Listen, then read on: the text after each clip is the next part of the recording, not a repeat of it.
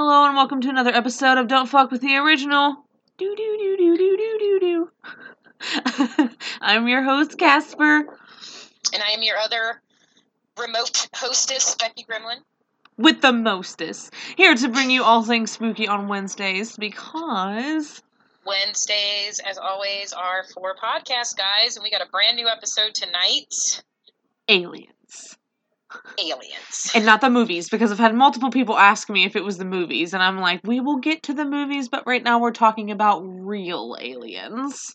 Yes, the movies will come in time during a month when we will pick a movie season, but right now we are talking about real extraterrestrial life out there in space, in the vast cosmos. That's the real deal shit, not the Hollywood shit. That's what we're talking about tonight. Yeah, not the little green men. No, not Paul. Hi, I'm Paul. Which was my mom's favorite movie of all time before she died. I promised myself it is on my bucket list that if I ever meet Seth Rogen, that's exactly what I'm going to tell him. Like, my mom, before she died, loved Paul. Like, I just for some reason need Seth Rogen to know that. The things that matter. The things that... It fucking matters. It fucking matters. So, like, I have to be honest, when I was younger, being raised the way I was raised, I always laughed at people who believed in aliens. I always thought that people were stupid to believe in such a thing, that something like that wasn't real, and I got older and had a mind of my own, and 100% a believer now. I totally believe in aliens. I take back everything I ever said about any of those people when I was younger. Well, I think a lot of it, and what you were able to admit to yourself later that you've spoken about openly here and that you and I have had discussions about, is that a lot of that came from being closed-minded, and that's the argument and discussion I've had with many people, whether it happens to be from a religious background or not, especially when it comes to something like aliens, is that, I give them this argument with, if you can agree that there are different planets in this solar system, and this solar system belongs to a galaxy that's full of other solar systems that have other planets on them that is so vast we can't even imagine, isn't it just a tad bit closed-minded to believe that we're it? Like, this little planet right here in this vast galaxy in the universe, like, this is it? This was, and even if you, okay, let's take it from a Christian standpoint, you really think that's God's plan? That this was it? I mean, come on. Like, That's it. That's kind of lame. It's kind of lame, God. I don't know. It's kind of lame. Just Earth. It's a little lame. You got to come up with something better than that. Well, even my parents, like, even now, my parents have told me that they think that we're not the only planet with life.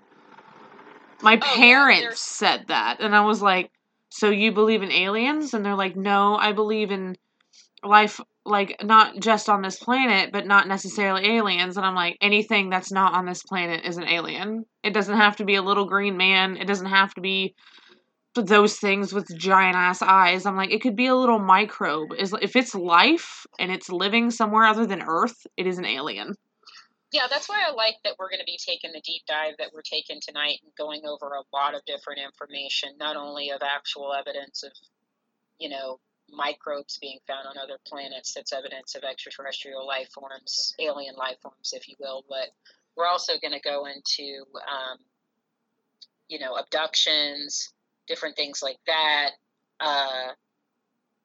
Another big argument I have is crop circles, man. Like, there's so much evidence out there to prove that not only alien, like, beings that we could communicate with, but also, micro, organisms that you can see under microscopes that actually exist out there. So, like, there's just a plethora of evidence that just really, you really at this point and where we're at in 2020, you just can't argue with anymore. So you really can't. you just cannot argue with it anymore. So we're kind of going to go on all sides of it. We're going to talk about experiences that Casper and I have both had with possibly witnessing a unidentified flying object, if you will.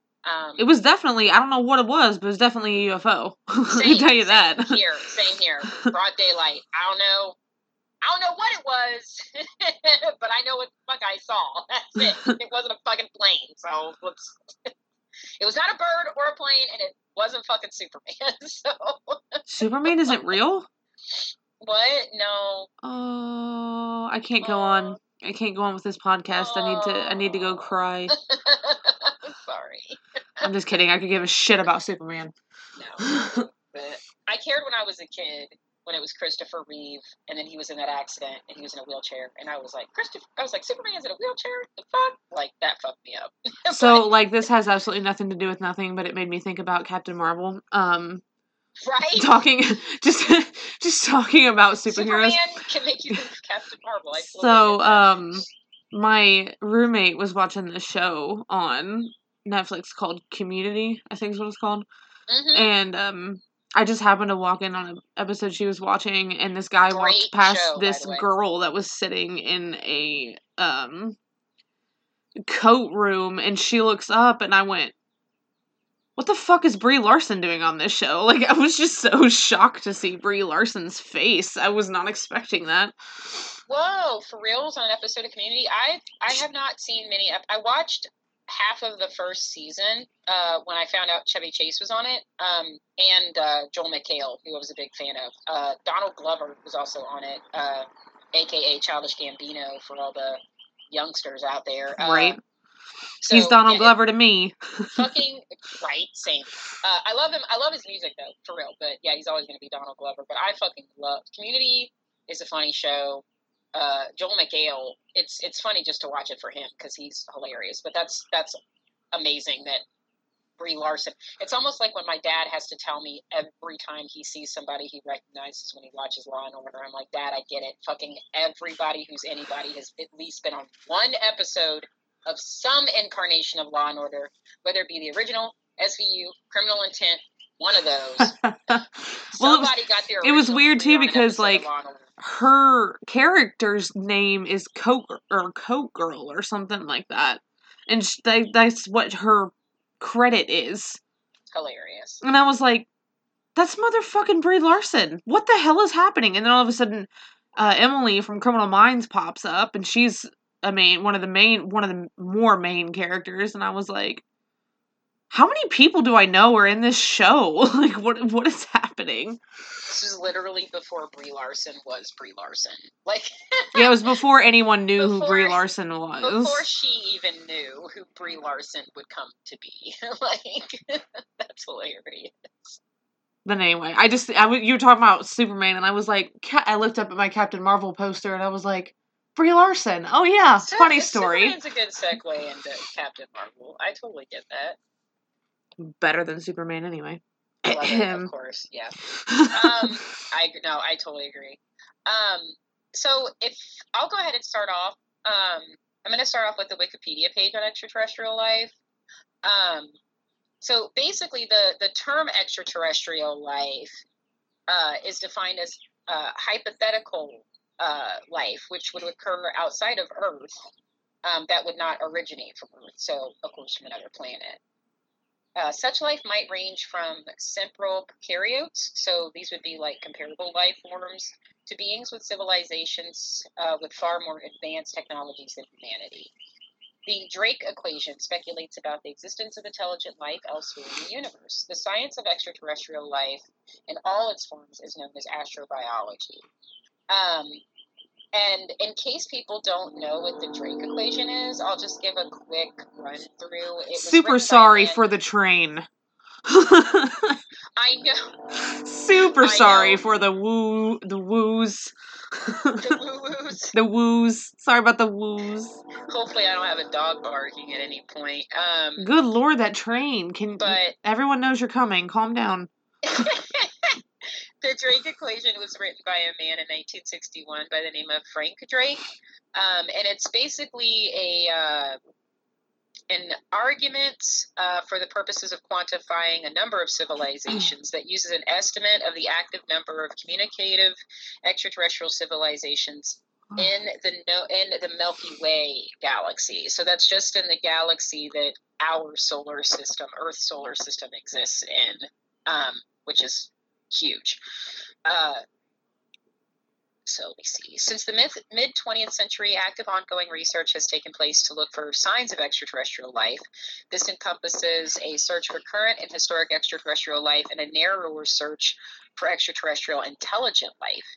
Depending on the category of search, methods range from the analysis of telescope and specimen data to radios used to detect and send communication signals. The concept of extraterrestrial life, and particularly extraterrestrial intelligence, has had a major cultural impact, chiefly in works of science fiction, which we're definitely going to get into later. Over the years, science fiction has introduced a number of theoretical ideas, such as having a wide range of possibilities. Many have piqued public interest in possibilities of extraterrestrial life, when in particular concern is the wisdom of attempting communication with extraterrestrial intelligence. Some encourage aggressive methods to make contact with intelligent extraterrestrial life. I don't. Others argue to do so may give way to the location of Earth, making us a target for possible invasion in the future. Can we just talk about how what that sentence says? Some encourage aggressive methods to make contact. There's a bunch of Zach Bagans out there. There's a bunch of Zach Bagans for aliens out there, where they're like, yeah, you need to provoke. Provoke the aliens. I would rather not. What was that movie? What was that movie I saw where somebody did that? There was a video. Oh, it was actually a story I listened to. Where I don't know if it was true or not. Highly doubt it was. But, this guy found a key to a telescope. When he turned the key on the telescope, I'm giving you the very short version of it. When he turned the key in the telescope and looked through it, he saw an alien. Like, it worked so well that he saw an alien, and the alien looked directly at him. And long story short, his brother or his uncle knew about it, and he was like, they're coming for you. I have to hide you remotely. So it was like 10 to 12 years later, because it took that long for them to get to Earth. They came for him.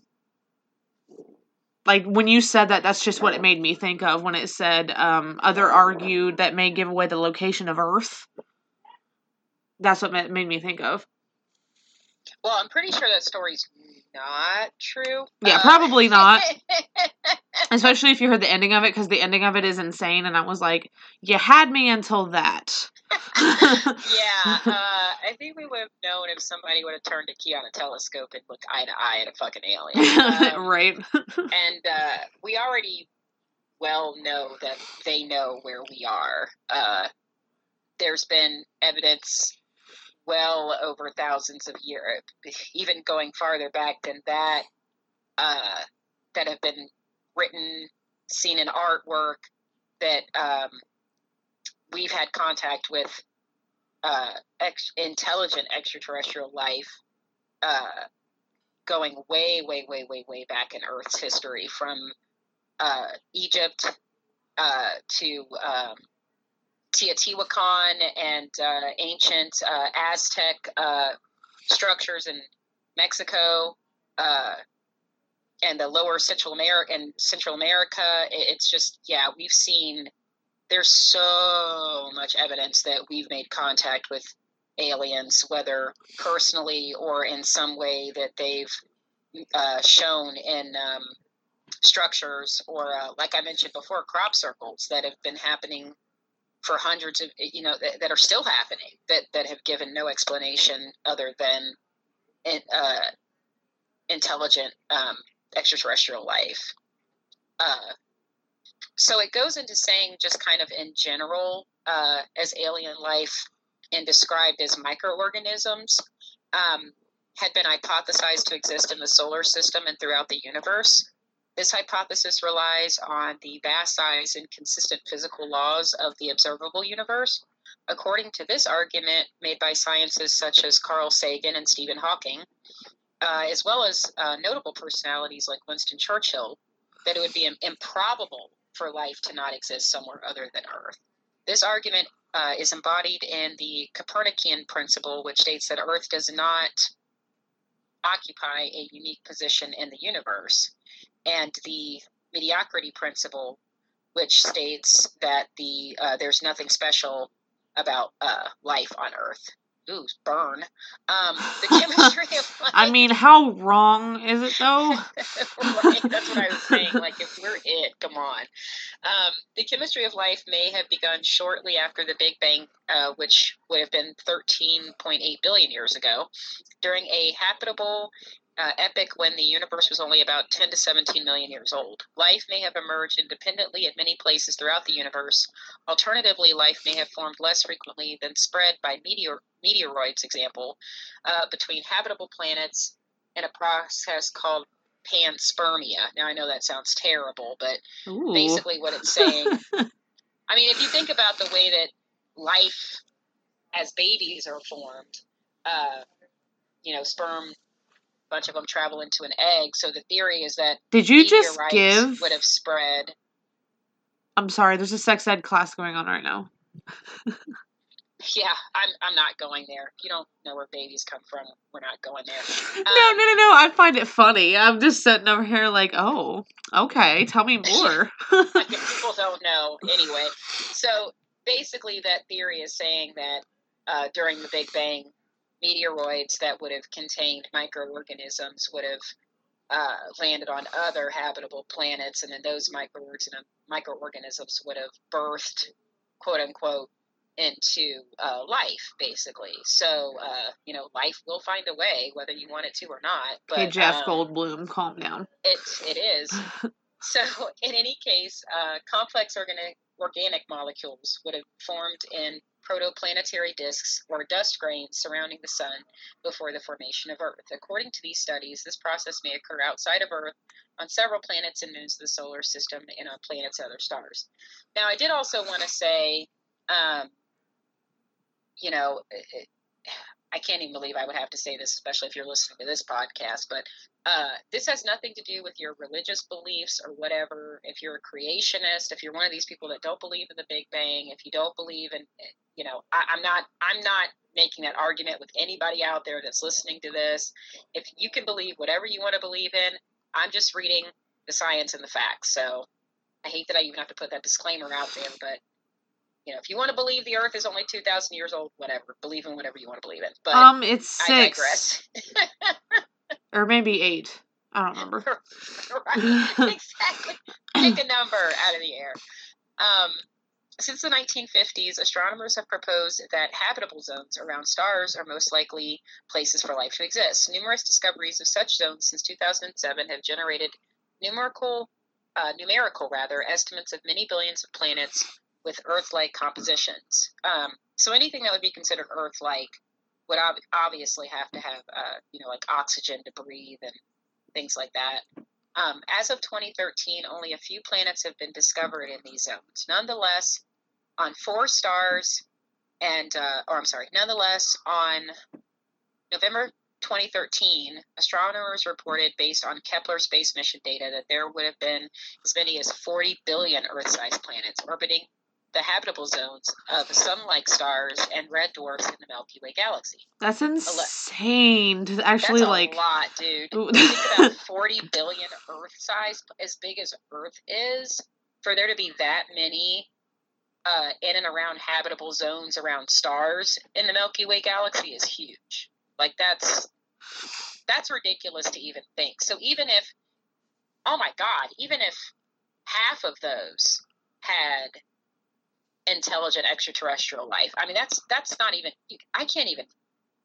that's literally mind-blowing. Yeah, my mind can't even, I can't even think of that. Exactly. Like, that right there is just like, oh my God. That's what I'm saying. So even if 20 billion of these planets had extraterrestrial life that we could communicate with, like, that's literally, you can't even put it into words. Like, you ever go to a planetarium and walk out, you're just kind of like, I'm confused and intrigued and scared and Oh my God, yeah, I've been to planetarium. I used to go when I was a kid, and then I saw when the Omnimax Theater was open here at the Natural History Museum in Cincinnati. It's a big IMAX theater where they show a lot of videos, educational videos.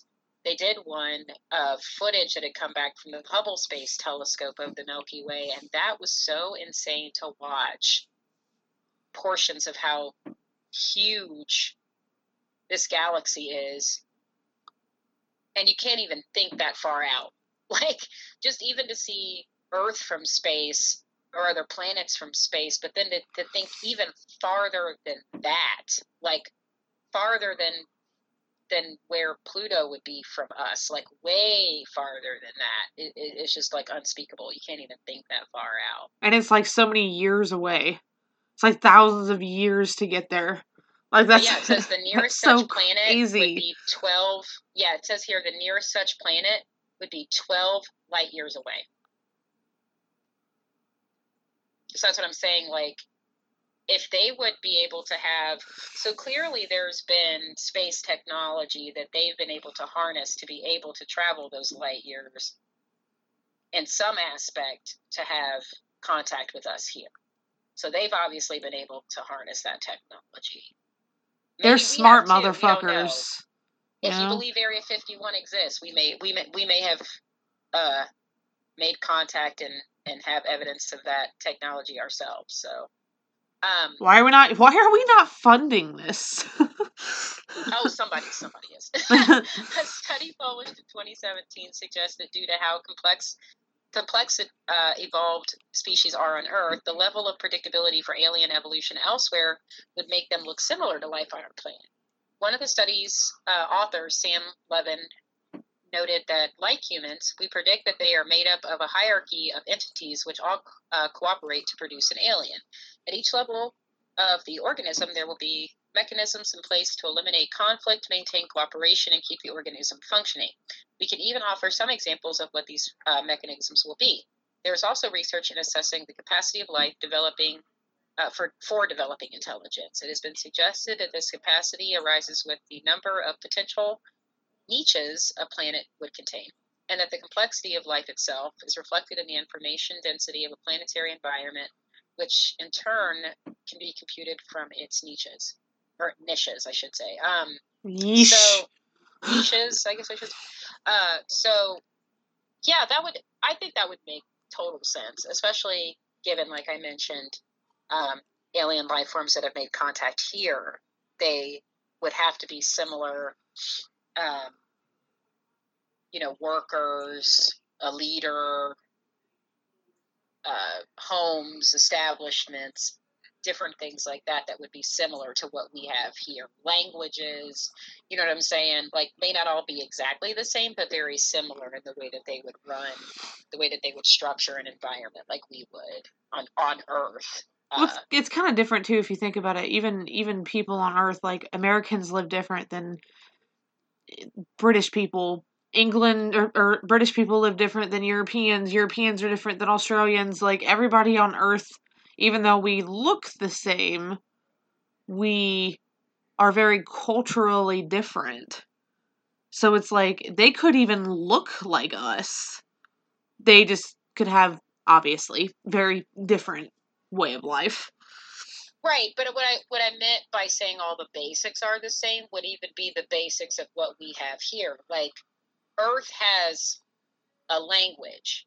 Each country has a different language, but we have some basis of communication on this planet, which would mean that other intelligent life forms would have some type of basis of communication on their planet. We have some structure of leaders. Obviously each country is led in different ways. We have democracies, you have dictatorships, you have communist governments. So even though they're all different, each one is structured to where there's a leader in place, and then there's people that follow. So some type of hierarchy system would be established say, on another planet with intelligent life like us. So even though structurally on each continent and country we are different, our basis is all very much the same. And the way that we live, work, have families, communicate, have leaders, have structure, have rules, and things like that in place. Each of us as a unit here on Earth all have that in common. So other intelligent life forms would have the exact same thing in common as us, which is based on what this author had predicted, that would mean that they would be closely related to us in those ways. Do you think we could interview one of them? It's very much the same. Do you think we could land an interview with one of them? That would be pretty dope. As long as we could find some way to communicate, we could work that out. We could find some way to get an alien interpreter. Is that even a thing?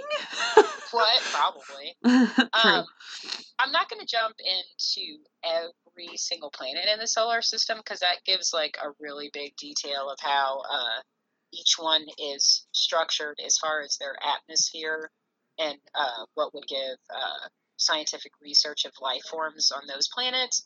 But I am going to get into the biochemical basis and planetary habitability just real briefly before I move on to this next article about extraterrestrial life. It said that life on Earth requires water as a solvent in which biochemical reactions take place. Sufficient quantities of carbon and other elements along with water might enable the formation of living organisms on terrestrial planets with a chemical makeup and temperature range similar to that of Earth. Life based on ammonia has been suggested as an alternative, though the solvent appears less suitable than water. It is also conceivable that there are forms of life whose solvent is a liquid hydrocarbon such as methane, ethane, or propane. There's about 29 chemical elements that play active roles in living organisms on Earth.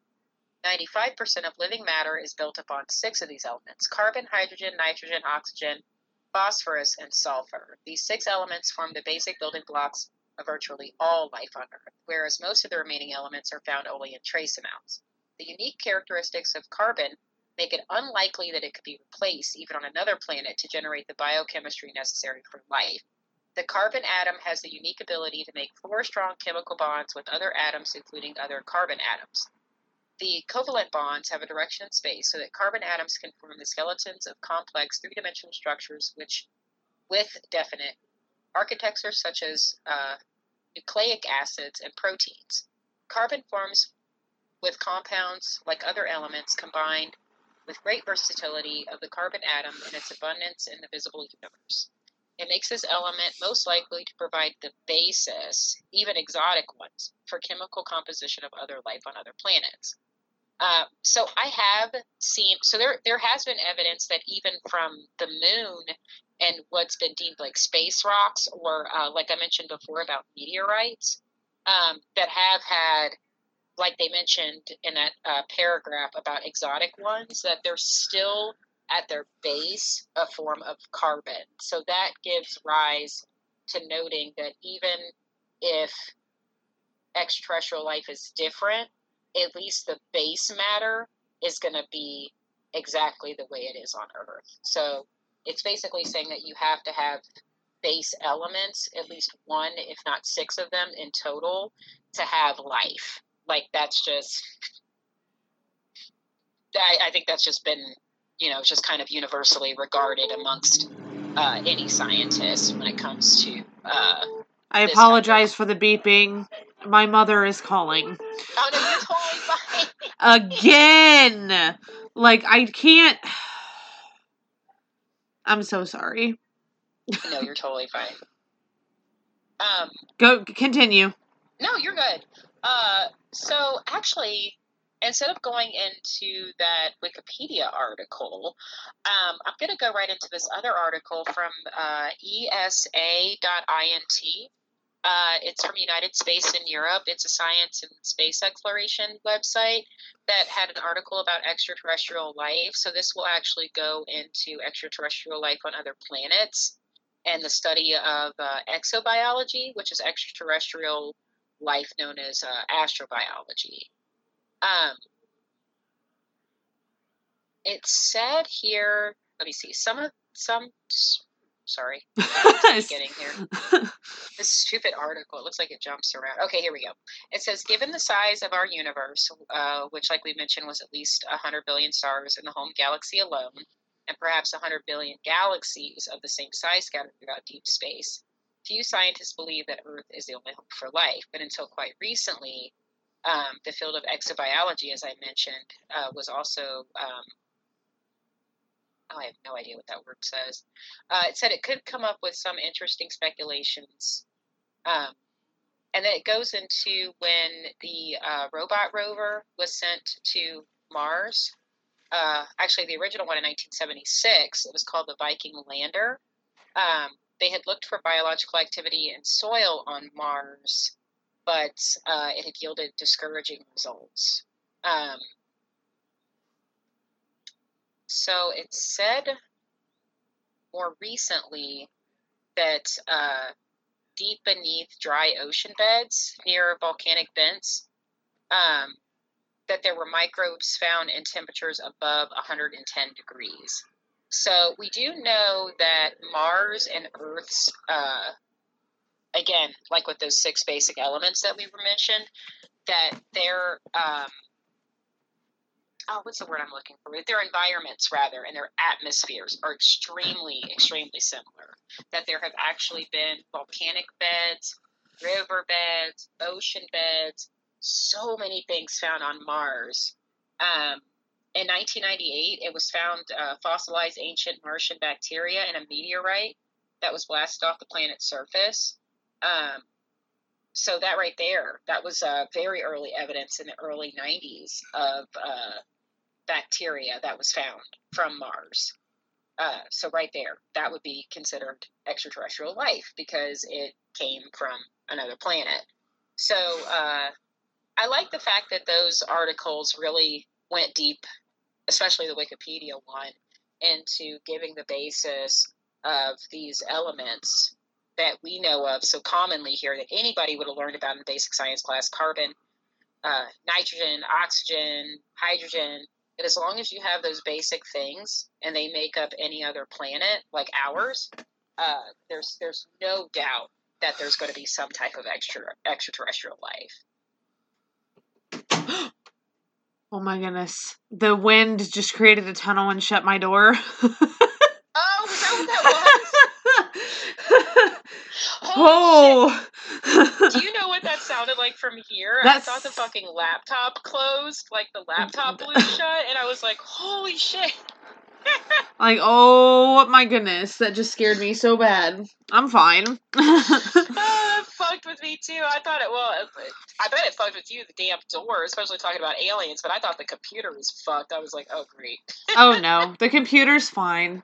Computer is fine. I even had something to say, and now I'm like, I can't. Let me recover from that.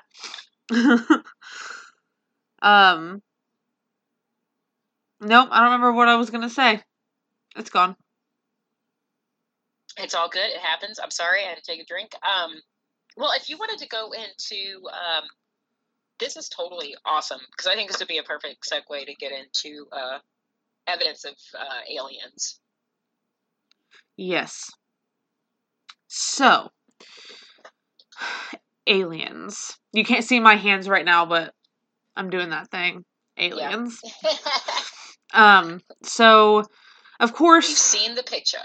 Of course, there are many, many, many different things that have come across as evidence of aliens. Even more than just people saying I almost said UTOs. UTIs. UFOs. And stuff like that, like Area 51. Everyone's heard of Area 51. We don't really know what's going on in Area 51. But anyway, so I actually came across some articles that kind of threw out evidence as far as some stone cold, quote unquote, stone cold evidence we can use. Well, real quick, I did want to make a comment about Area 51. So the original belief was that in 1947, in March of 1947, when the Roswell UFO crash happened in Roswell, New Mexico, so it's believed there was an alien crash in Roswell, New Mexico, and that there were 3 extraterrestrial life forms that had died as a result of this crash, and that the alien life forms and part of the spacecraft were taken to Area 51 in nearby Nevada, which is right next to New Mexico, and that the remainder of the spaceship was taken to a hangar at Wright-Patterson Air Force Base, which is north of Cincinnati, where we are, in Dayton, Ohio. So the Area 51 area in itself was just pretty much a hangar too, and an Air Force base near Groom Lake, which was an area that is just basically in the middle of the desert that they were actually using to test airplanes and different spy crafts that were for the military. And it was just the most secure location that they could think of to take the alien craft, which was printed in the newspaper the day that the crash happened. It was a UFO, and then the very next day, the newspaper was retracted to say that it was a weather balloon. Clearly, it wasn't a weather balloon, especially from the artifacts that they found. The metals, the alloys were totally different than anything that we had ever seen here, especially in 1947 at that time. So it was thought that the part of the crash was taken to Area 51 for it to be stored. Now, any technology that was used to, or anything that was harnessed from the technology of that spacecraft and any remaining spacecrafts that so if it's believed from what other people have said, including a very well-known man by the name of Bob Lazar, and anybody that knows anything about aliens knows that name very well, according to him, that there was an area very close to Area 51 where they actually had, and even up until recently, as recent as the 90s, had people working on reverse engineering this alien spacecraft technology, not just from the spacecraft in 1947, but other recovered spacecrafts that the government and that the military was well known to be in storage of in Area 51, an area right next to Area 51 that they had scientists working on under non-disclosure agreements to reverse engineer to use on spy planes for our military and our spacecrafts here. So Bob Lazar, there's an amazing Netflix documentary. He was interviewed by Joe Rogan, which never happens. Bob Lazar does not give interviews. This man has been through hell when he finally came out and went against the government agreements that he signed and proved that there not only is a element that has been found that is not on our periodic, that actually is on the periodic table, but is not found on Earth, that our government has been using to reverse engineer, that this has happened. He has himself worked on alien spacecrafts, and they have completely tried to ruin this man's life, discredit him, say he didn't go to college, say he didn't work, didn't have the credentials for the places that he did, which is all completely true. He doesn't want any fame. He hates talking about it. Joe Rogan was very few people, including the guy that did the documentary on Netflix about him, that Bob Lazar was even willing to talk to recently, because he's really just trying to get on with his life, because the government just ran him through the ringer after he came out and talked about this. But there is a lot of evidence as to what's gone on in Area 51, but more so into what has gone on around the surrounding areas of Area 51, where there are vast amounts of these underground networks of companies that scientists and different engineers work for that are working on not only the crash from 1947, but even more recent alien crashes that our government is very well aware of, that they have been housing and storing, that they have been using to reverse engineer. So there has been a lot of credible evidence of what's going on in Area 51 and surrounding those areas. I urge so many people to search Bob Lazar on Netflix and watch that documentary, and then before or after that, find his Joe Rogan episode on YouTube and watch it. It's very compelling. The man has taken countless amount of lie detector tests for years. He's passed every single one. His story has not changed in almost 30 years. Yeah, the guy is the real deal. Like, I firmly believe in everything he said. and what's gone on in Area 51 and surrounding areas, that right there is enough to tell you that alien life forms exist, and that our government is very well aware and has the technology and is housing technology and storing the technology. And there's also been... Sorry about that. Blow my nose. Okay. No, you're totally fine. But no, thank you for letting me mention that thing about Bob Lazar. And then what else I was going to leave off on, Casper, you're actually going to go ahead and get into when it talks about our government mentioning classified information about aliens. So I'll let you get into that part of it with the evidence. Okay. So according to polls, this article is from Alternative Daily. It is written by Scott O'Reilly, and it is 5 recent signs that we are not alone. And the first reason is that government officials hint at classified info about aliens. So according to polls, 80 million Americans... That was alien language right there. Yes, it was. 80 million Americans, which is about 1/3 of the population, believe in the existence of aliens. Recently, a flurry of former high-level government officials have come forward with tantalizing comments. They indicate that major governments know more about the extraterrestrials than they are willing to acknowledge, which I kind of think we all kind of knew. Oh, yeah, for sure. For example, recently John Podesta, former chief of staff for President Bill Clinton and advisor to President Barack Obama, added his name to a list of A-level government figures who have made comments that have hinted that there is classified info about aliens being withheld from the public. In an interview with CNN, for instance, Podesta indicated that the time had come for the government to release any evidence it has about the existence of alien forms of life in outer space. Podesta fell short of confirming that aliens exist or that the U.S. government has evidence it won't reveal publicly, but his carefully crafted comments seem to suggest that he knew more than he was letting on. Asked point blank if he himself had seen proof that alien life existed, he responded evasively by saying that is for the public to judge once they've seen all the evidence that the U.S. government has, which means yes. Podesta is hardly the only credible government figure to come forward.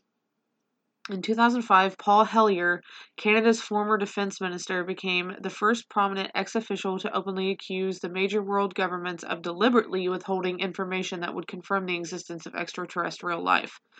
Recently speaking at the University of Calgary, Hellyer insisted aliens have been visiting our planet for thousands of years, but he lamented that much of the media won't touch the documents and that governments won't come clean until the public demands the information about UFOs that is being kept hidden. I mean, we kind of demand it, but they don't have to do shit. Well, I mean, the only thing that's, I'm glad that just made me think about something.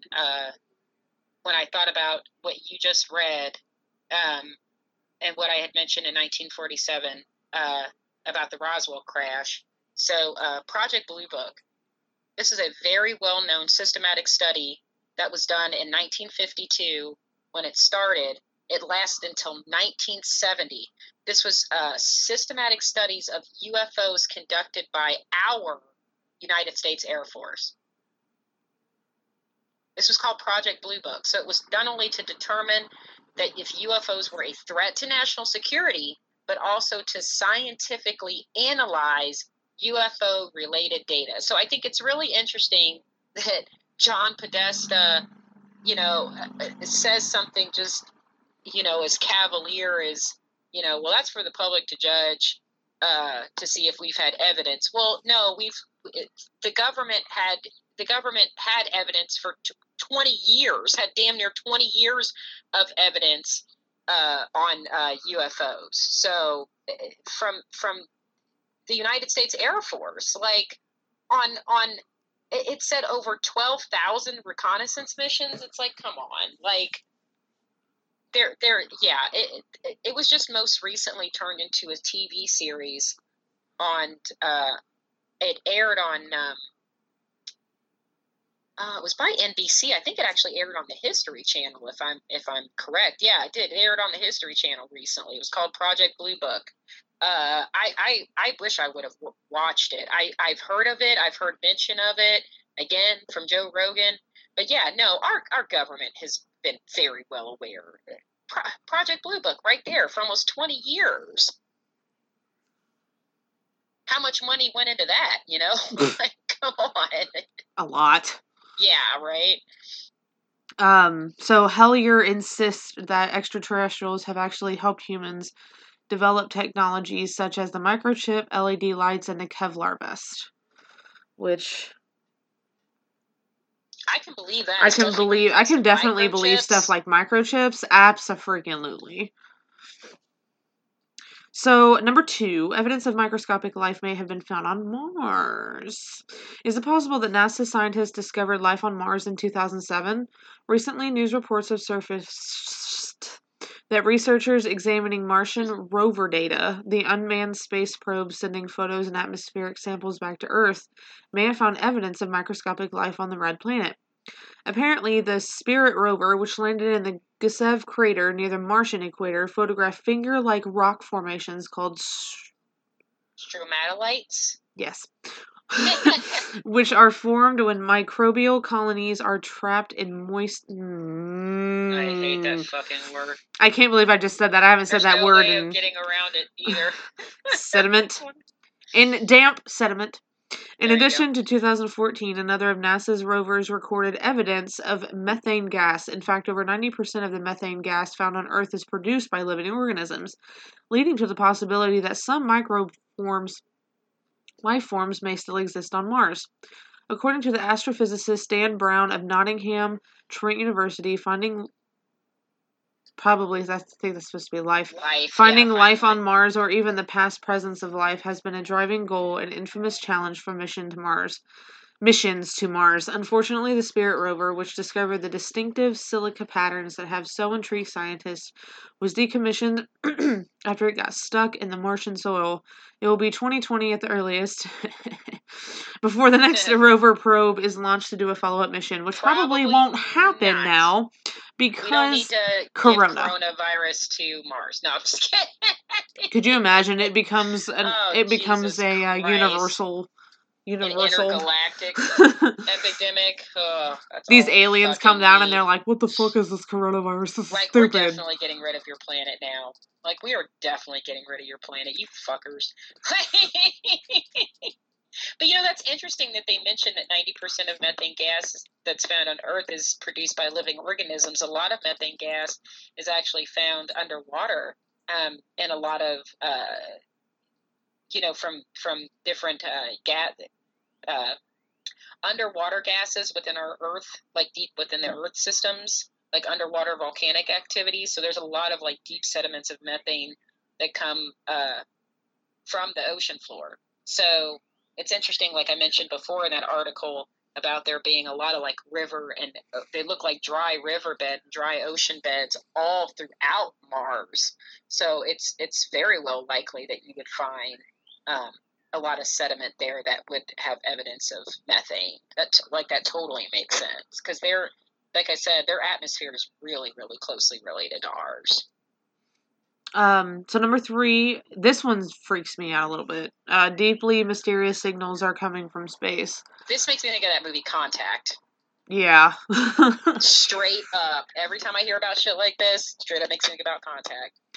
Also, I have an ad right here that says peanut butter is the number 1 food that triggers cancer cells. So, peanut butter apparently triggers cancer cells. So we're all gonna die from something.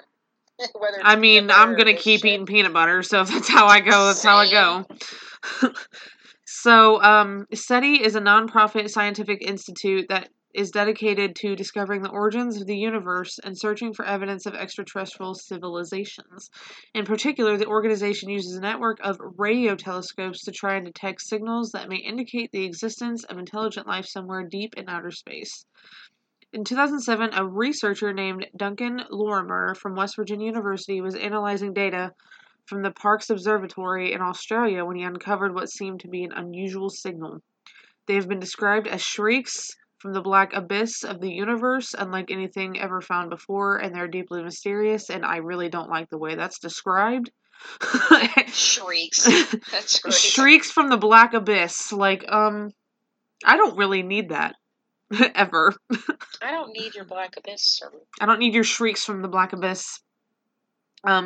Initially, other scientists did not know what to make of the findings. However, similar bursts have since been detected by the Arecibo facility in Puerto Rico. Yeah, I would go with that. Researchers have dubbed these signals fast radio bursts of FRBs for short. No one quite knows what to make of them. They remain unidentified and unexplained, but of tantalizing interest. Number 4, extraterrestrial life may have hitched a meteor to Earth, which makes perfect sense. Dr. Hasseltine is a neuroscientist who also served as the U.S. Associate Director of National Intelligence in 2006. He's been asked by programs like 60 Minutes to speak on the record about UFOs. Speak on the record about UFOs in Area 51, where ET enthusiasts believe the government is hiding evidence of alien existence. Hasseltine has declined to divulge any information that would violate his national security obligations. I'm just letting you guys know that these people are literally under a contract where they will know.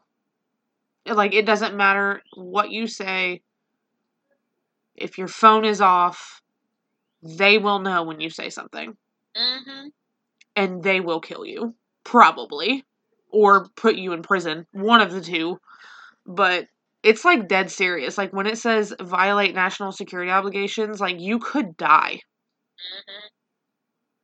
And there are ways that I know this, and I'm not going to say how, but I just know. And it's terrifying, because if the government is willing to kill you over something that you just said, then clearly they know more than they're letting on and don't want to cause probably a panic, but they don't need to be killing people. Anyway, moving on.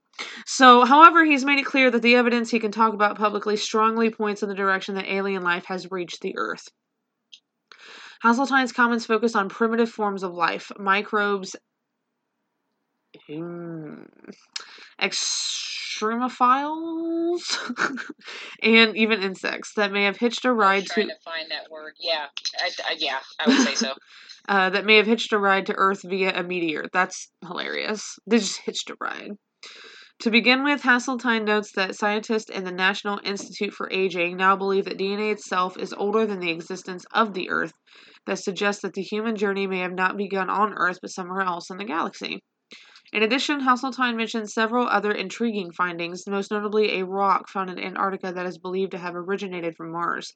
Some scientists believe the artifact, which cosmologists speculate may have been ejected from the red planet millions of years ago following an asteroid hit,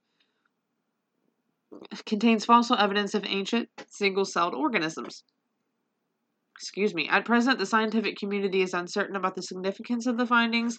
However, other researchers have found evidence to suggest that microbes, spores, and even hardy insects could survive interplanetary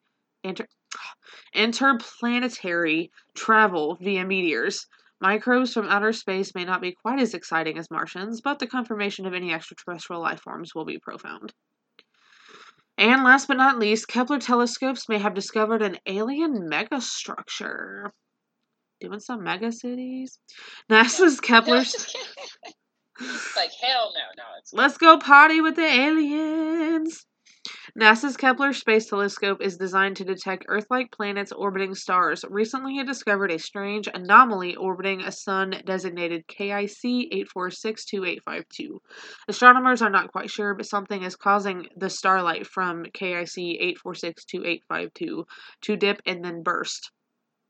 Researchers have ruled out a variety of possible natural phenomena, leading some scientists to speculate that the most possible explanation is an alien megastructure, possibly designed to harness solar power orbiting the star.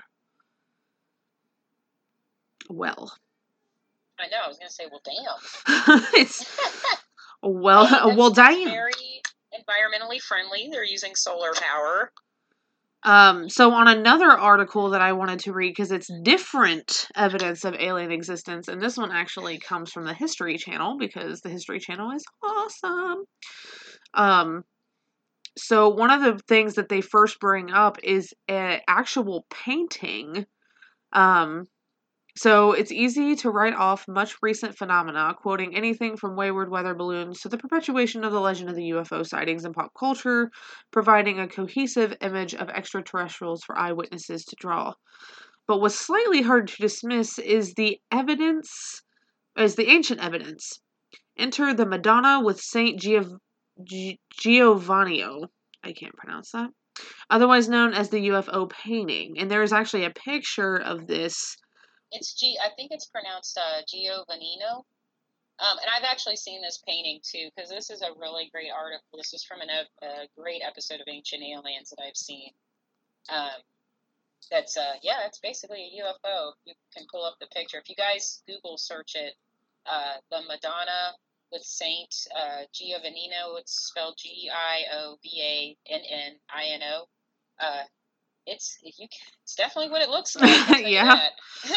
Like we're talking like this was a picture of Mary, and there's a man and his dog staring up at a disc-like object.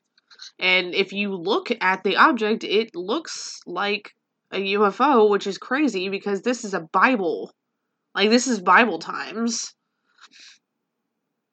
So it's kind of like even, back in the Native Americans would draw, like, Bigfoot on their pictures and stuff like that. It's like, you can't really refute this kind of stuff. This stuff was drawn years ago.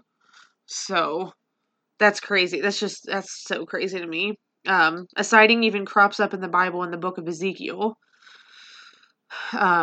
This is either compelling evidence or humanity has a rich tradition of conspiracy theorists, which, what would people back in Bible times, what would they need to be conspiracy theorists over?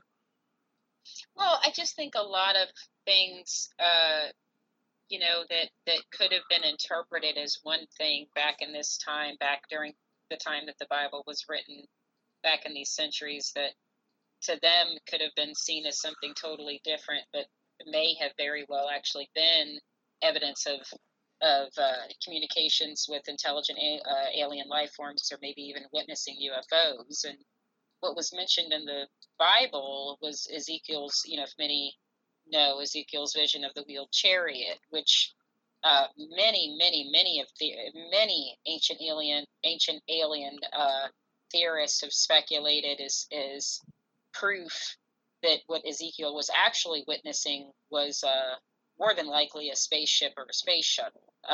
Eric von Daniken, which is probably the most famous ancient alien theorist, he wrote an amazing book back in the 70s called Chariots of the Gods. Anybody that's ever been deeply interested in alien technology, especially when it's comes to things like ancient alien theories, that like I mentioned about these ancient Aztec regions, Egypt, different things like that. Anybody that's read Chariots of the Gods deems right back to things like this about Ezekiel's vision, that this divine chariot could have very well been a spaceship. There's even been reason to believe, I've heard a lot of ancient alien theories as far as biblical notations of things like of angels, of physical depictions of angels could be. Now, again, this goes back to that theory I mentioned of alien life forms looking just like us. What if, in times in the Bible, that angels were mentioned, that they could have very well been aliens from another planet? The warning of Sodom and Gomorrah, visions, prophecies from angels could have very well been aliens that had been visiting our planet, that had been witnessing our planet, had been studying our planet, they had what's the word I'm looking for? They had access to technology that at that time we didn't, and they saw things that we couldn't. So what they thought was some heavenly depiction of an angel coming from God could have very well just been an alien from another planet. But they were like, yeah, we'll go along with the angel thing. Yeah, we're angels. We're angels. Yeah, angels. totally not aliens. Well, my friend had a good point to, you know, Totally for it not to be aliens. vice versa, where aliens are actually angels. Well, yeah, I mean, who's to say? Which was actually, at first, I was like, no, what? And he's like, no, give me a minute to explain. And I'm like, explain. So he said, and of course, you know, this is all based on a belief of, you know, you can't take anything at word because you don't know. Well, but like I was saying before, this is not going, you know, like I was talking about before. If people want to believe in whatever they want to believe in, this is not taking away anything, how anybody was brought up, whether you are a Christian or whatever. You know, we're just saying these. We're just stating what has been theorized out there by credible scientists. But again, it's a theory. I actually Nobody knows really, if this is true. Nobody knows if this is factual, and whatever you want to believe in is your own belief system. We're not trying to change that or judge that in any way. I actually really like this theory too, to be honest with you. So he told me that he thinks when when Lucifer basically went against God and God cast him into hell and he took demons with him, he thinks that there were angels that weren't on either side. So basically, like, angels that were kind of like, we don't really want to follow God, but we don't really want to follow Satan. We just kind of want to go our own way and kind of do our own thing. So he said, basically, the angels went rogue. And he's like, because they didn't stay with God or Satan, they had nowhere to go, so they just went somewhere in God's creation. And that's where they live, and that's why they're more intelligent, and that's why they are so smart and want to learn. And the reason that, and I was like, okay, so how do you explain abductions? And he goes, because they want to learn about God's creation because they never got a chance to. And I was like, you drive a hard theory, sir. I was like, that was very well thought through. I said, did you come up with that yourself? And he goes, I actually did. And I was like, I like it. I like it. So regardless of what we know, I mean, honestly, like, they exist. But what form do they exist in? Where are they from? What do they do? Kind of things, you know, like the why questions more than anything. But I liked his theory a lot. No, I don't believe in his theory, and that's only because I have a different belief system. But I do like the theory. I do like it. I do think it makes sense given what he was brought up to believe in, that he could theorize that. I think that's perfectly plausible. So yeah, I do like it. I don't myself believe in it, but that's why I wanted to preface by saying before we get into a lot of these, because I knew a lot of this stuff was going to get brought up and talking about aliens, especially when it got into alien theories, that a lot of this biblical stuff was going to get brought up. So I really didn't want this to step on a lot of people's toes, because even Casper and I have different religious beliefs. She's a Christian. I'm not. I don't believe in the same type of Christianity she does, but I don't judge her and she doesn't judge me, and nobody should judge anybody. So that's why we're just saying that these theories do come from somewhere. And I do think they're really good to explore, though, because they can give credence to other theories and even maybe lead to possible evidence of finding something within these theories that's actually true. So I think it's good to keep every single one of them in mind, no matter what you believe in. One more thing that I wanted to read on this article before we move on to an actual abduction. Was it the astronauts' claims? Because this was crazy to me. Oh, I absolutely love these. I love these because I've heard about so many of these throughout the years, and who would know better than somebody that's actually been up in space? You know what I'm saying? So they've seen some shit, dude. Right? They're like, we have seen. If you're going to believe any reports of UFOs, you should actually trust those coming from the men who have been to space, which is what we just said. Sure. Who also come with all their teeth and a PhD. That was in there, and I needed to add that because that's great. The list of those who have made claims of sightings include Edgar Mitchell, Katie Coleman. I think that's Katie because that's spelled Cady, like Katie from Mean Girls, and I'm like, yeah, I'm gonna call you Caddy. That's how I would. Like, yeah, no, I'm gonna call you Caddy. Coleman and Dr. Brian O'Leary, many also referencing government knowledge of alien existence and cover-ups. Buzz Aldrin, Buzz Lightyear, has also spoken of his own experience on board the Apollo when they saw something flying alongside them. This was the part when I read this, I was like, what? It said at first they thought it was the final stage of the detached rocket until Mission Control confirmed to them it was 6,000 miles away. So what in the hell was flying next to them?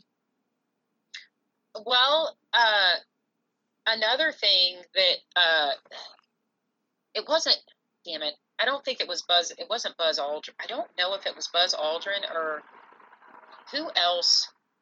This is terrible. Like, who else was on the Apollo 11 mission with him? Neil honey, it's been a minute since I've read that. Yeah, it was Michael Collins, Neil Armstrong, and Buzz Aldrin. Neil Armstrong. So not only has Buzz Aldrin mentioned that story, and Neil Armstrong actually has mentioned when they were actually on the moon that he saw evidence of alien crafts on the dark side of the moon. That there was actually alien crafts and some type of base where they were landing on the moon. The dark side of the moon. So he saw that when they were on there. Like, dude, that is so fucked up. So he saw alien bases, and then Buzz Aldrin saw. So what if something was taking off from that base that Neil Armstrong saw, and then Buzz Aldrin saw it taking off from the base, riding alongside them as they were landing back to Earth? Like, that's fucked up. No. Right? That's a big. Hell no, sir. I'm gonna Houston, say no. That's a big hell no. That's a big hell no. Houston, we don't have a problem. There is a problem. We got a hell no here. There's like an alien. Houston, we got a hell no. We need to get out as soon as possible. Because they're like, hell no to the no. Oh, that's amazing. So, we're going to talk about probably the most famous UFO incident that happened. Wow, this article is actually extremely recent too. This article was from December of last year. And it's about Travis Walton, a man who was abducted years ago and hasn't changed his story one bit since it happened. And there was a movie made about it, which was Fire in the Sky, and if you guys haven't seen it, you need to watch it. It's fucking terrifying. Because, like, watching Fourth Kind, like, I watched it with my roommate last night. She'd never seen it before. And there was a couple parts where she's like, that was rude, but she's like, I'm not scared, because she knew it wasn't real. But she's like, if I would have thought this was real, it probably would have scared the shit out of me. And I'm like, exactly. I'm like, coming from my mind, who had no idea that this movie was fake, and then seeing it, I was like, oh Lord, they coming. Right.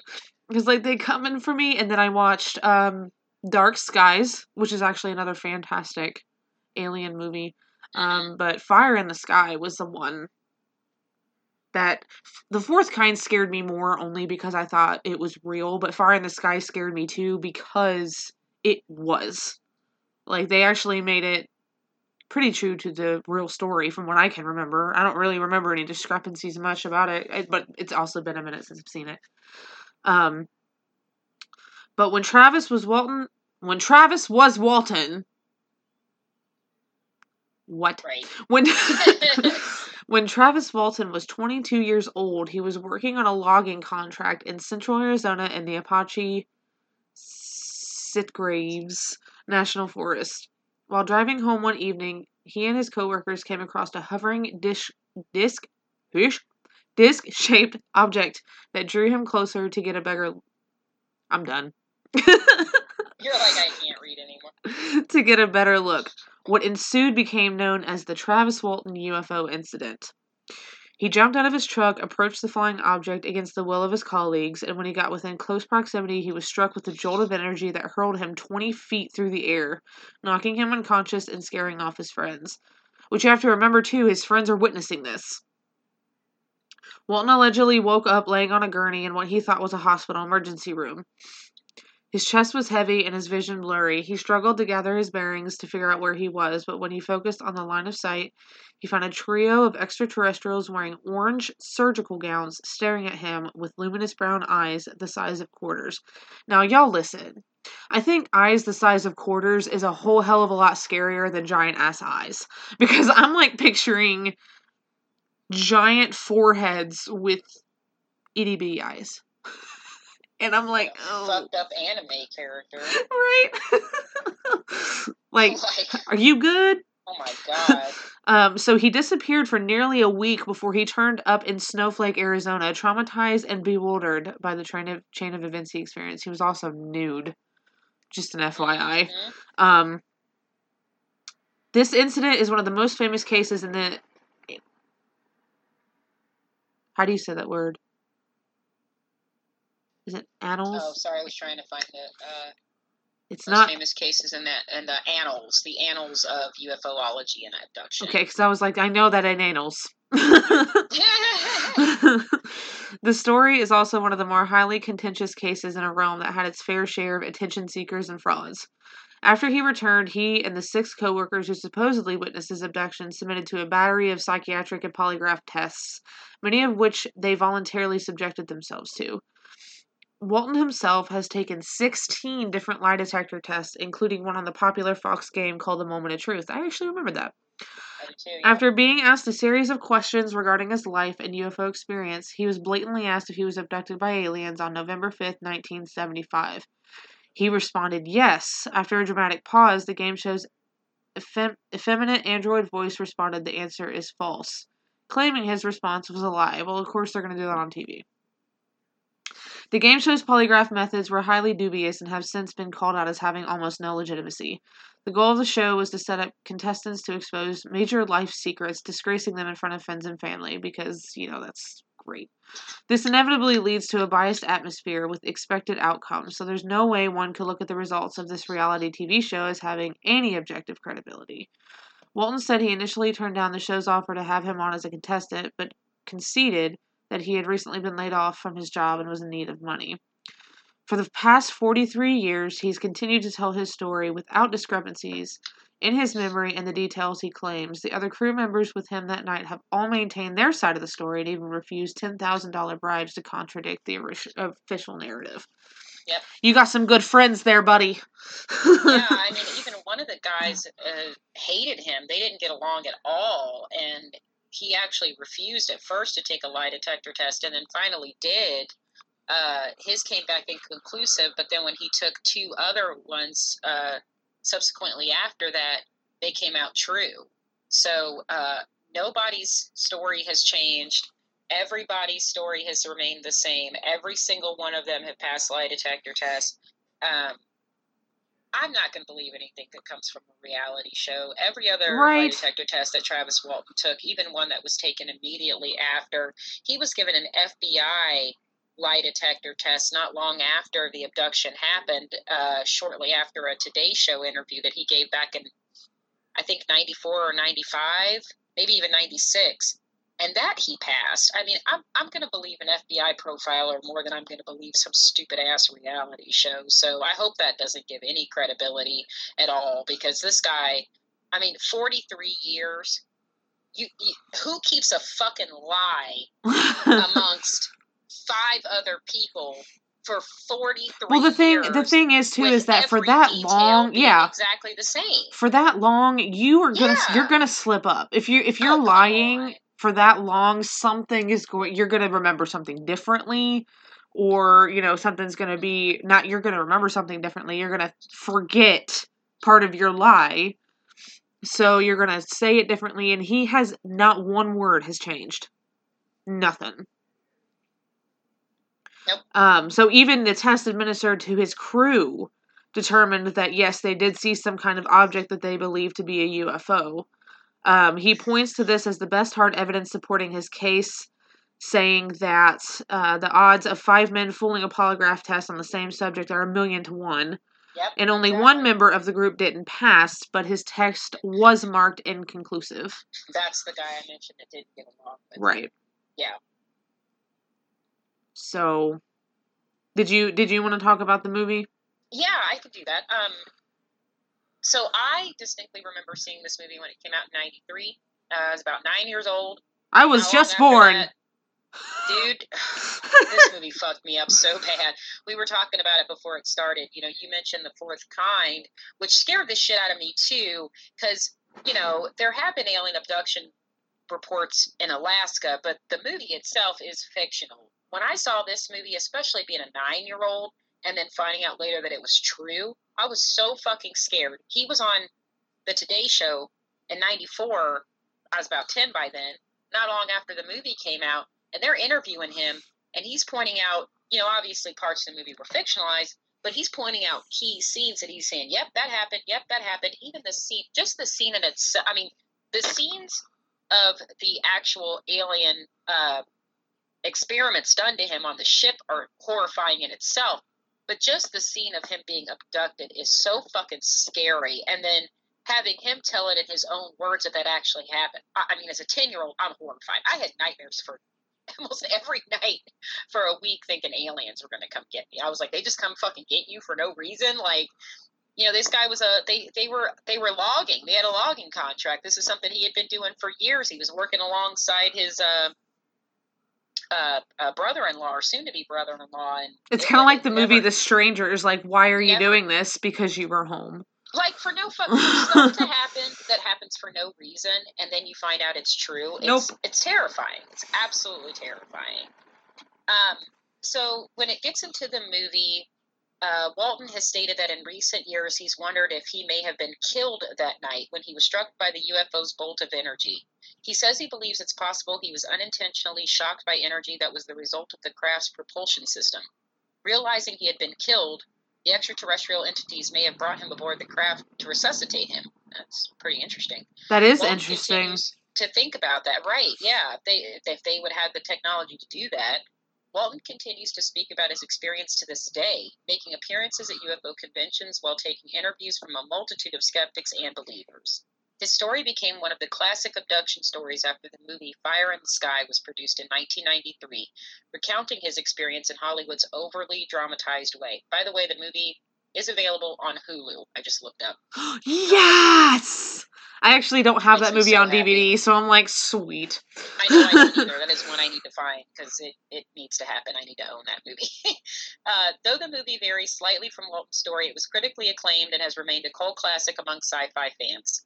Following the movie's success, Walton appeared on major cable network news programs, including Larry King.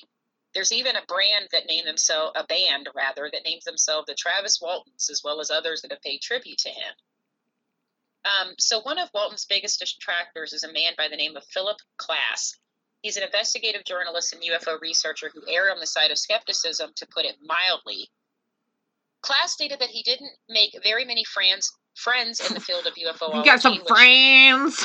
He ain't got no friends. No friends. Because he believes in UFOs. I'm so sorry. I messed you up. I was like, friends. Well, no, it sucked because I got locked up right before I fucking said it, and I'm like, oh my god, my throat. I'm about to either cough, choke, or one or the other. She got that corona. She got that corona. Oh, hell no. Though his skepticism was welcomed by those who believed he contributed to a more objective viewpoint on the phenomenon.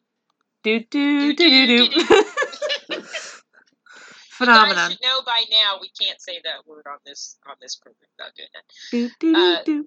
Another famous UFOologist by the name of James Moseley was one such advocate of Klass's work, though he said he didn't always approve of his style and the way he attacked believers.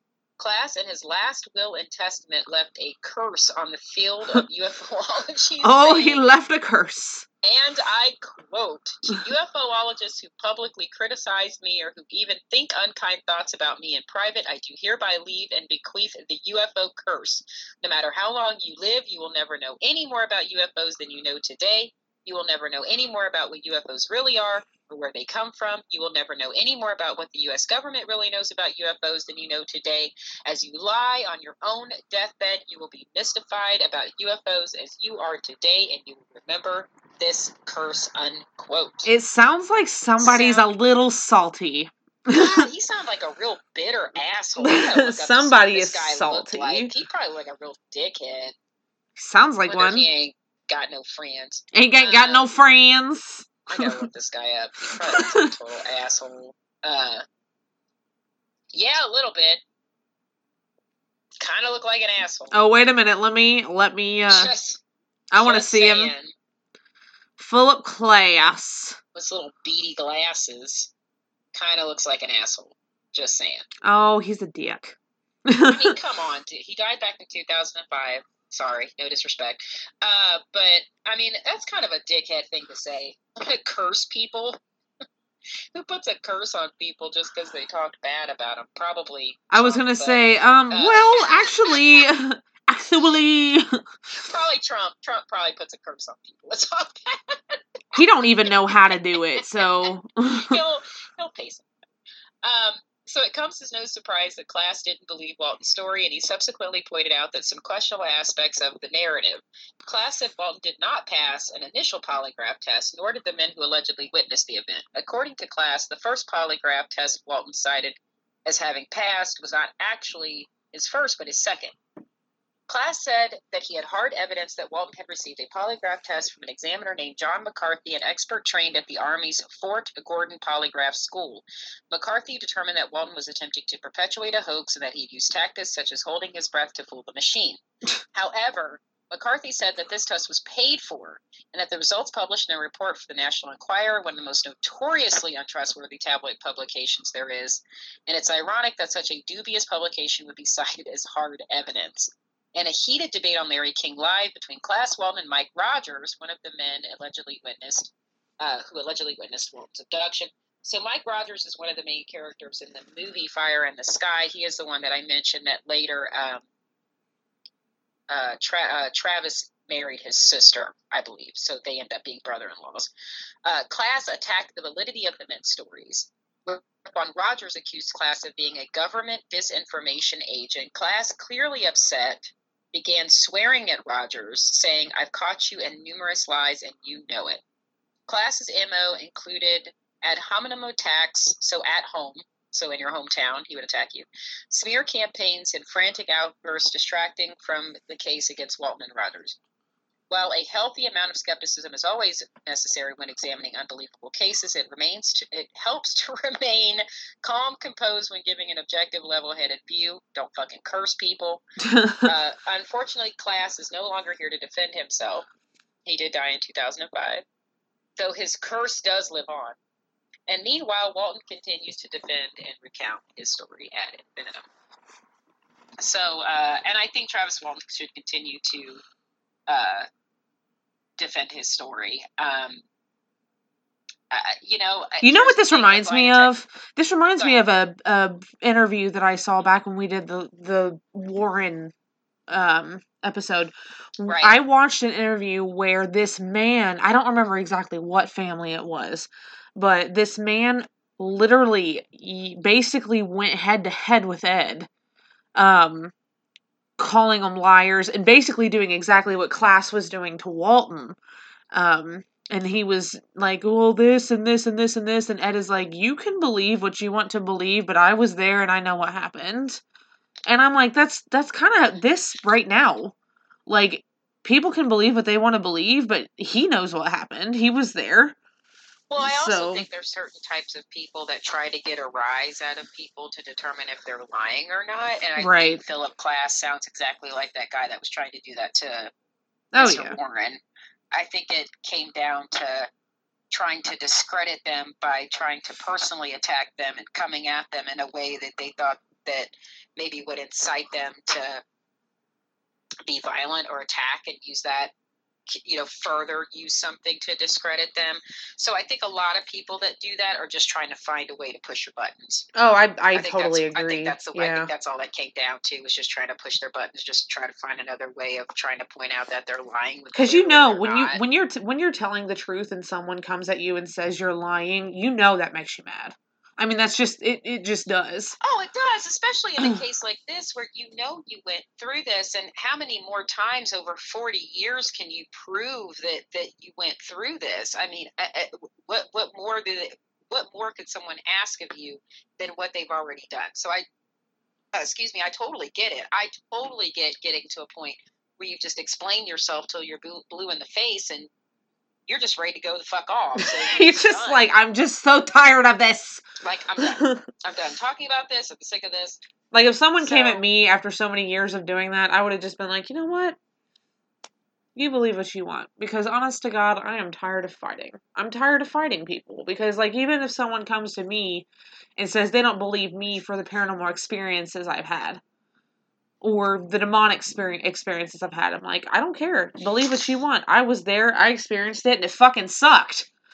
Well, that's why I tell people, even if you're a non-believer of aliens or paranormal experiences or activities or ghosts or whatever, at least be able to agree upon the fact that some things are just completely unexplained, that some things are just completely out of our realm of explanation, and just accept it for that. And a lot of things are. And I think if there's one thing that a lot of people can't argue, is that fact. Right.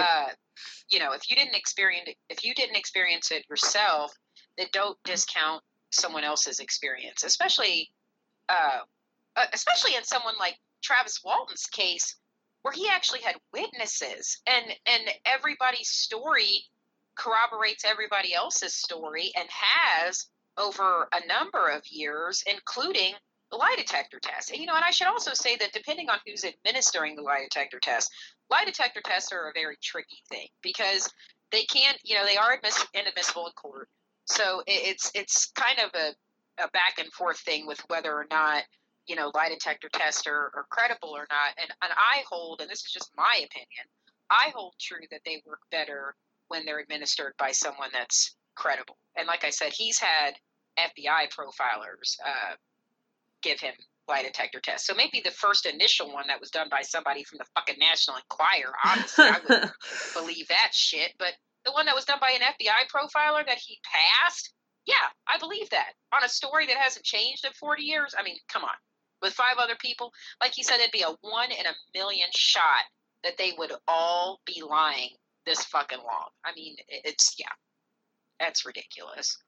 So we should share one of our own UFO alien stories. I mean, I only have a UFO story. I don't have an alien story. But right. I do you remember? Or fortunately, don't have an alien story. Do you remember though? Like, was that like late last year, like fall or something like that? Those lights in the sky.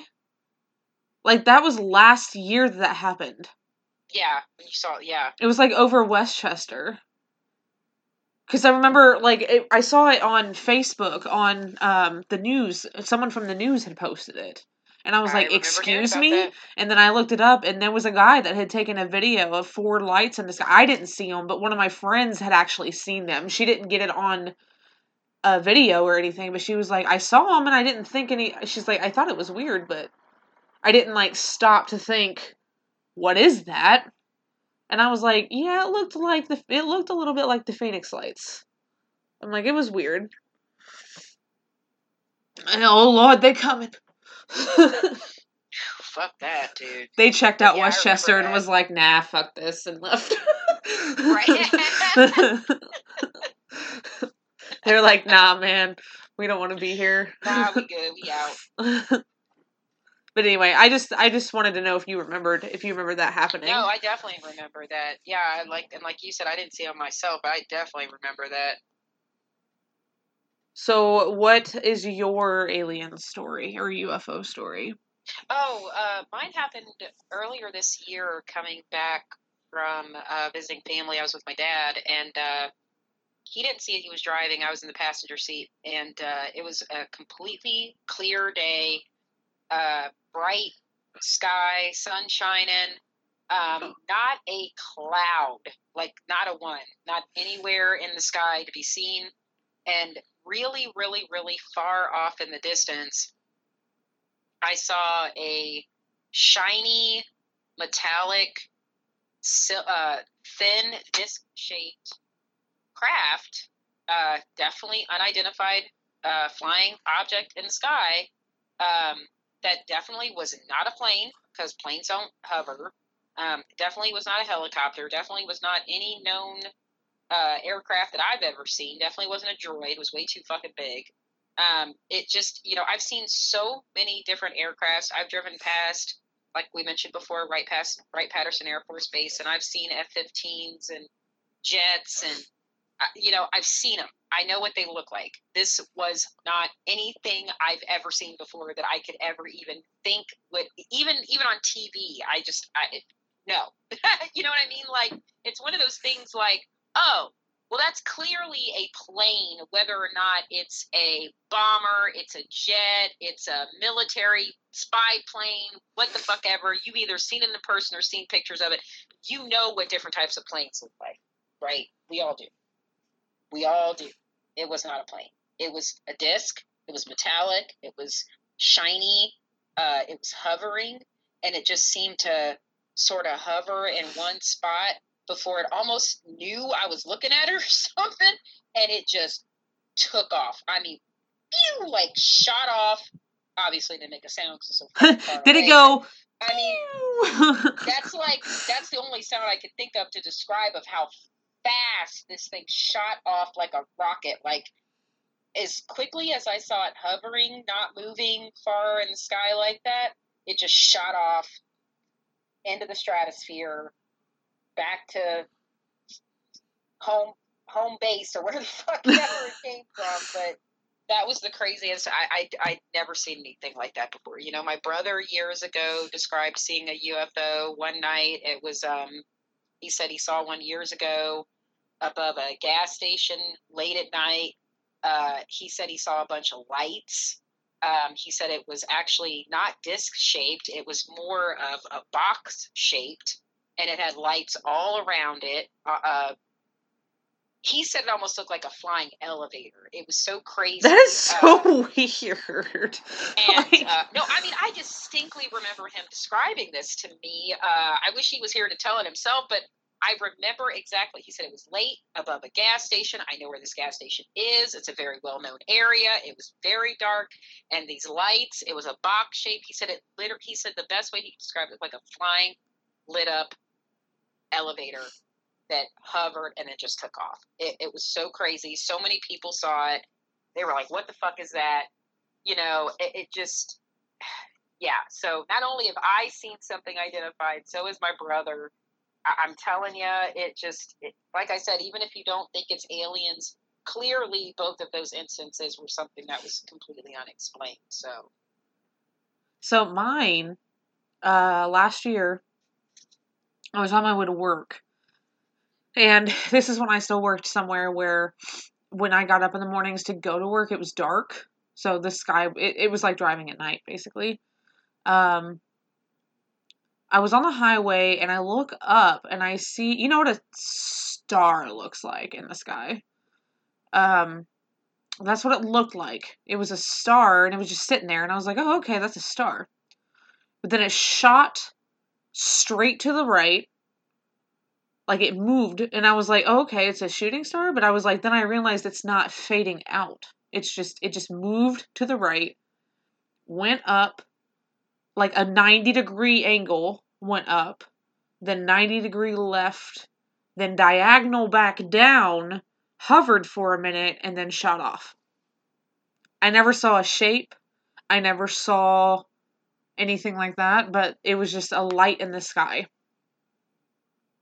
It was so weird, and I was like, I'm pretty sure I just fucking saw a UFO. I mean, it was a UFO, because it was flying and I didn't know what it was. That's what I'm saying. If you don't, I mean, to hear something like that, it's like, what the fuck?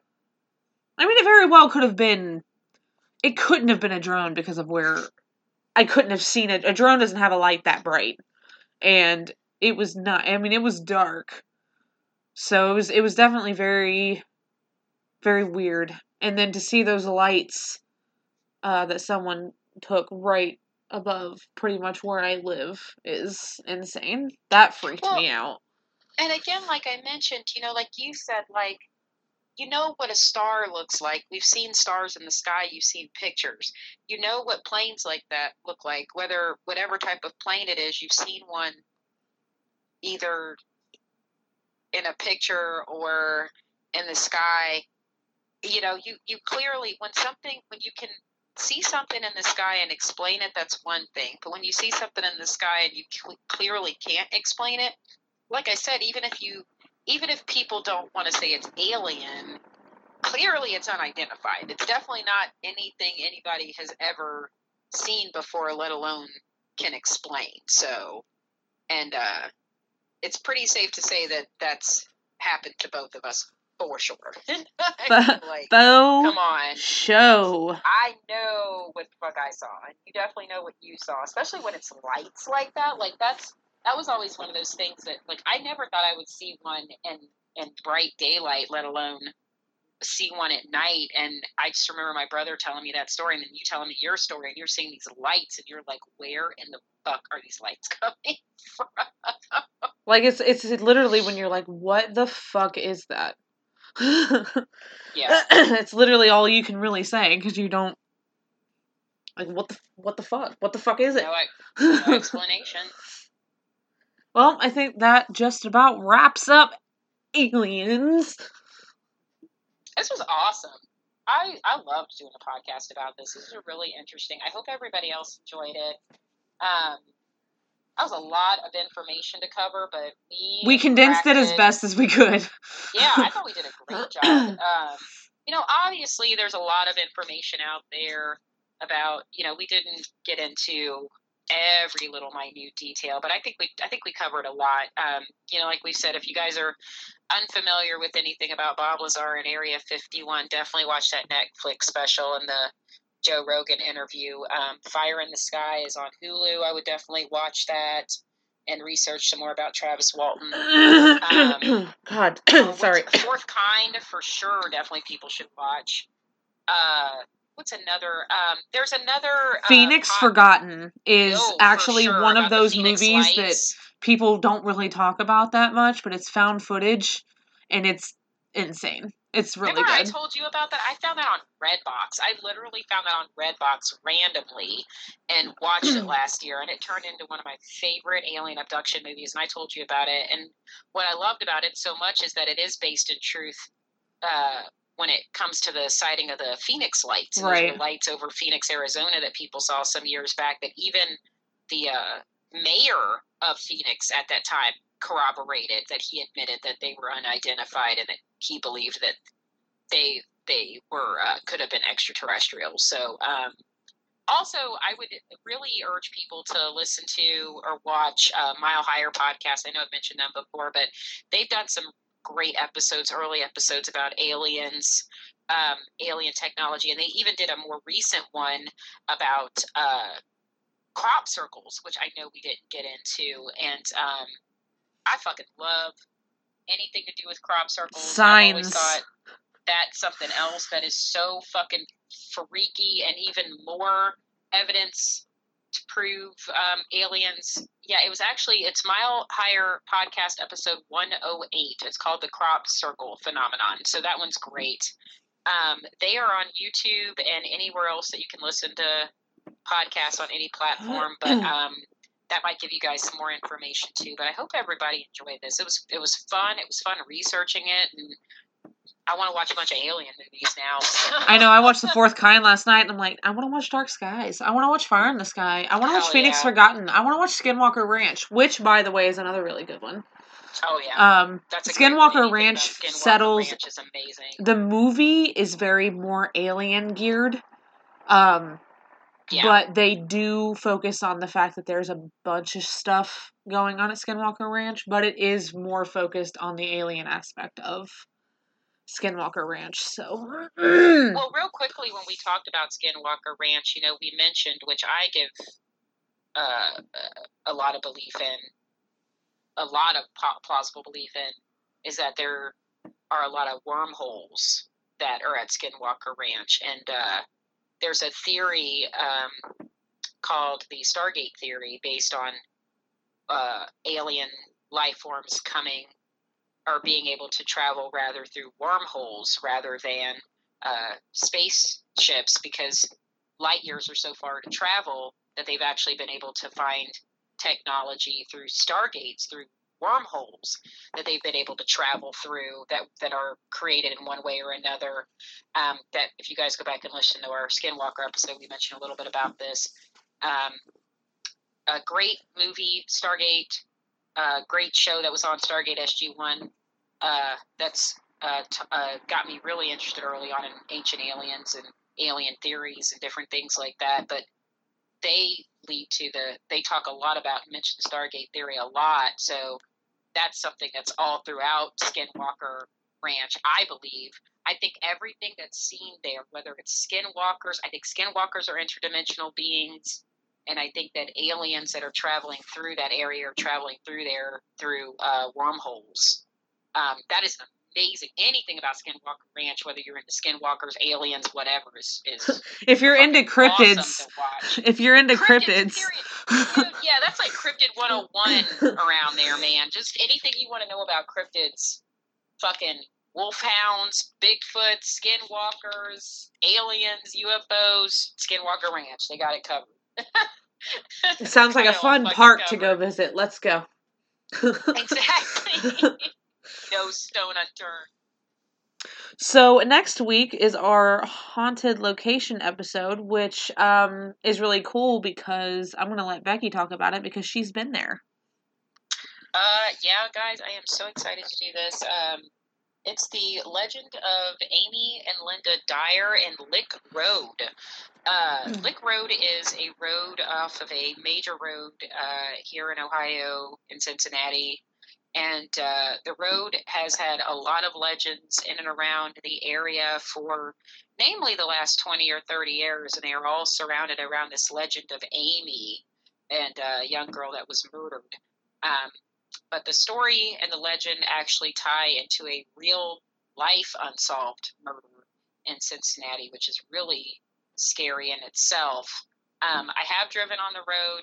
I did not have any experiences. Hubby was not sticking around long enough to find, as many of you know that I have mentioned, he is not into paranormal shit. So he was brave enough to drive me down there to get a few pictures, and he's like, let's get the fuck out of here. We're not calling Amy, Linda, or anybody else on this fucking road. Linda, listen. Like, no, he wasn't having it for Linda or anybody else. So I didn't have any experiences. I would like to go back at some point very carefully because it is a private road. So, of course, we will mention that extensively on the podcast. If anybody lives in the area, be careful traipsing around there because your ass might get arrested, and we don't need that with the corona going around or anywhere else. Well, you're supposed to be staying home right now anyway, so don't be going out to no road. I mean, even though there's nobody there, but stay the fuck home. Stay home so we can go out and do stuff. Roads. Yeah, don't go to haunted roads, period. But definitely don't be going to haunted roads right now. Your ass needs to stay the fuck home. Stay home. You'll be giving them ghosts corona. Them ghosts don't need it. Right, don't give the ghosts corona. Damn. I mean, I don't think there's been a confirmed case of a ghost having corona, but you know. Don't be giving ghost corona, guys, okay? No ghost corona. No. No ghost for corona. God. I love it. All right, guys. So, a word from our sponsor. Calm your buddy down.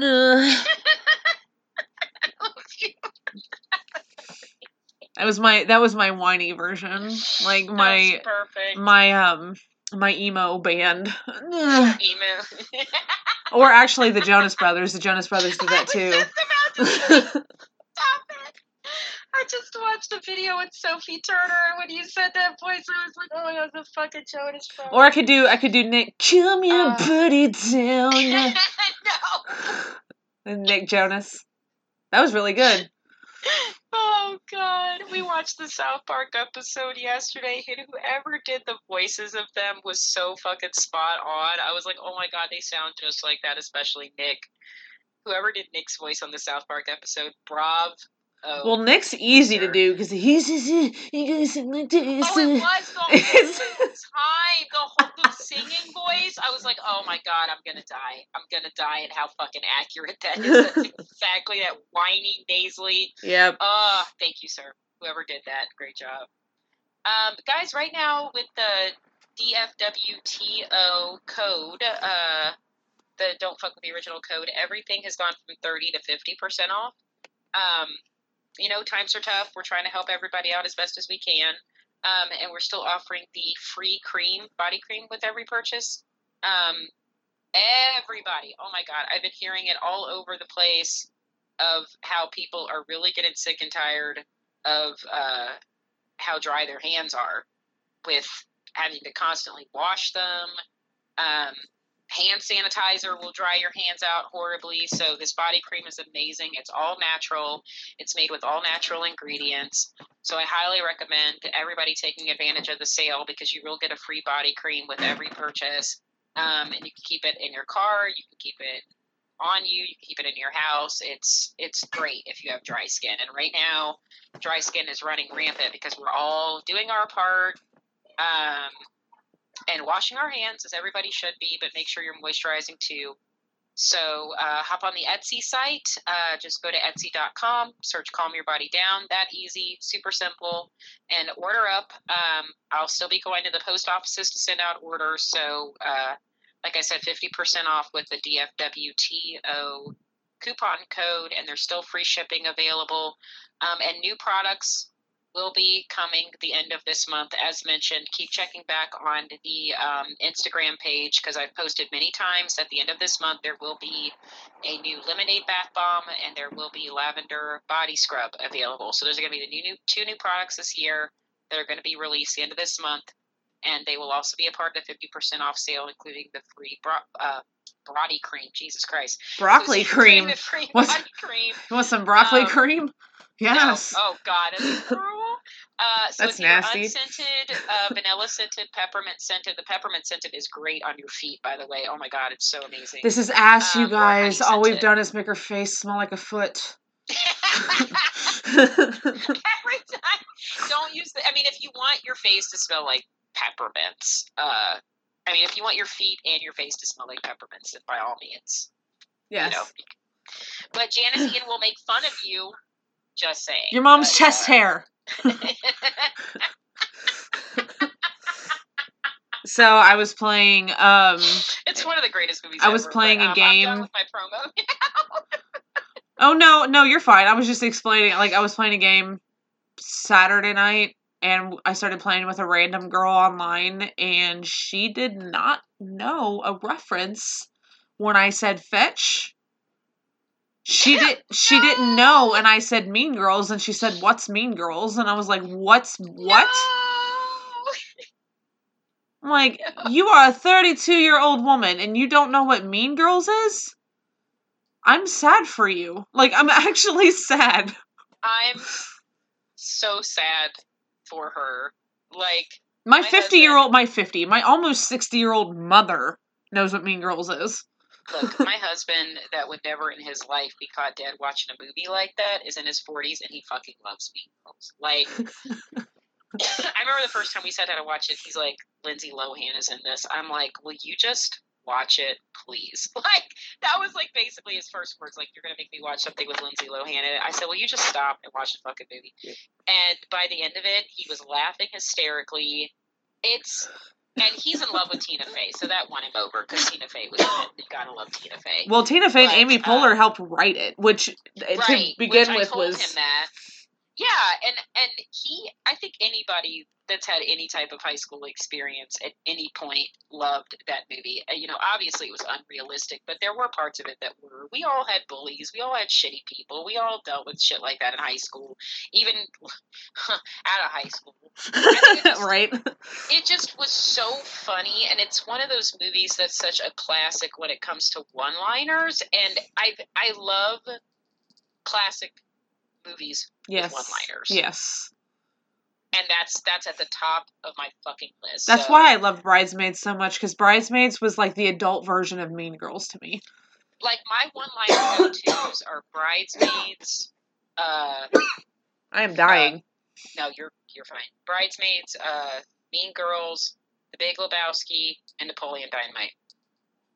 Step Brothers is a good one too. I hated Step Brothers. Oh. I know. I get so much shit. God almighty, the shit I get for hating Step Brothers, because I love John C. Reilly, and I love Will Ferrell, and I love everything else they've done.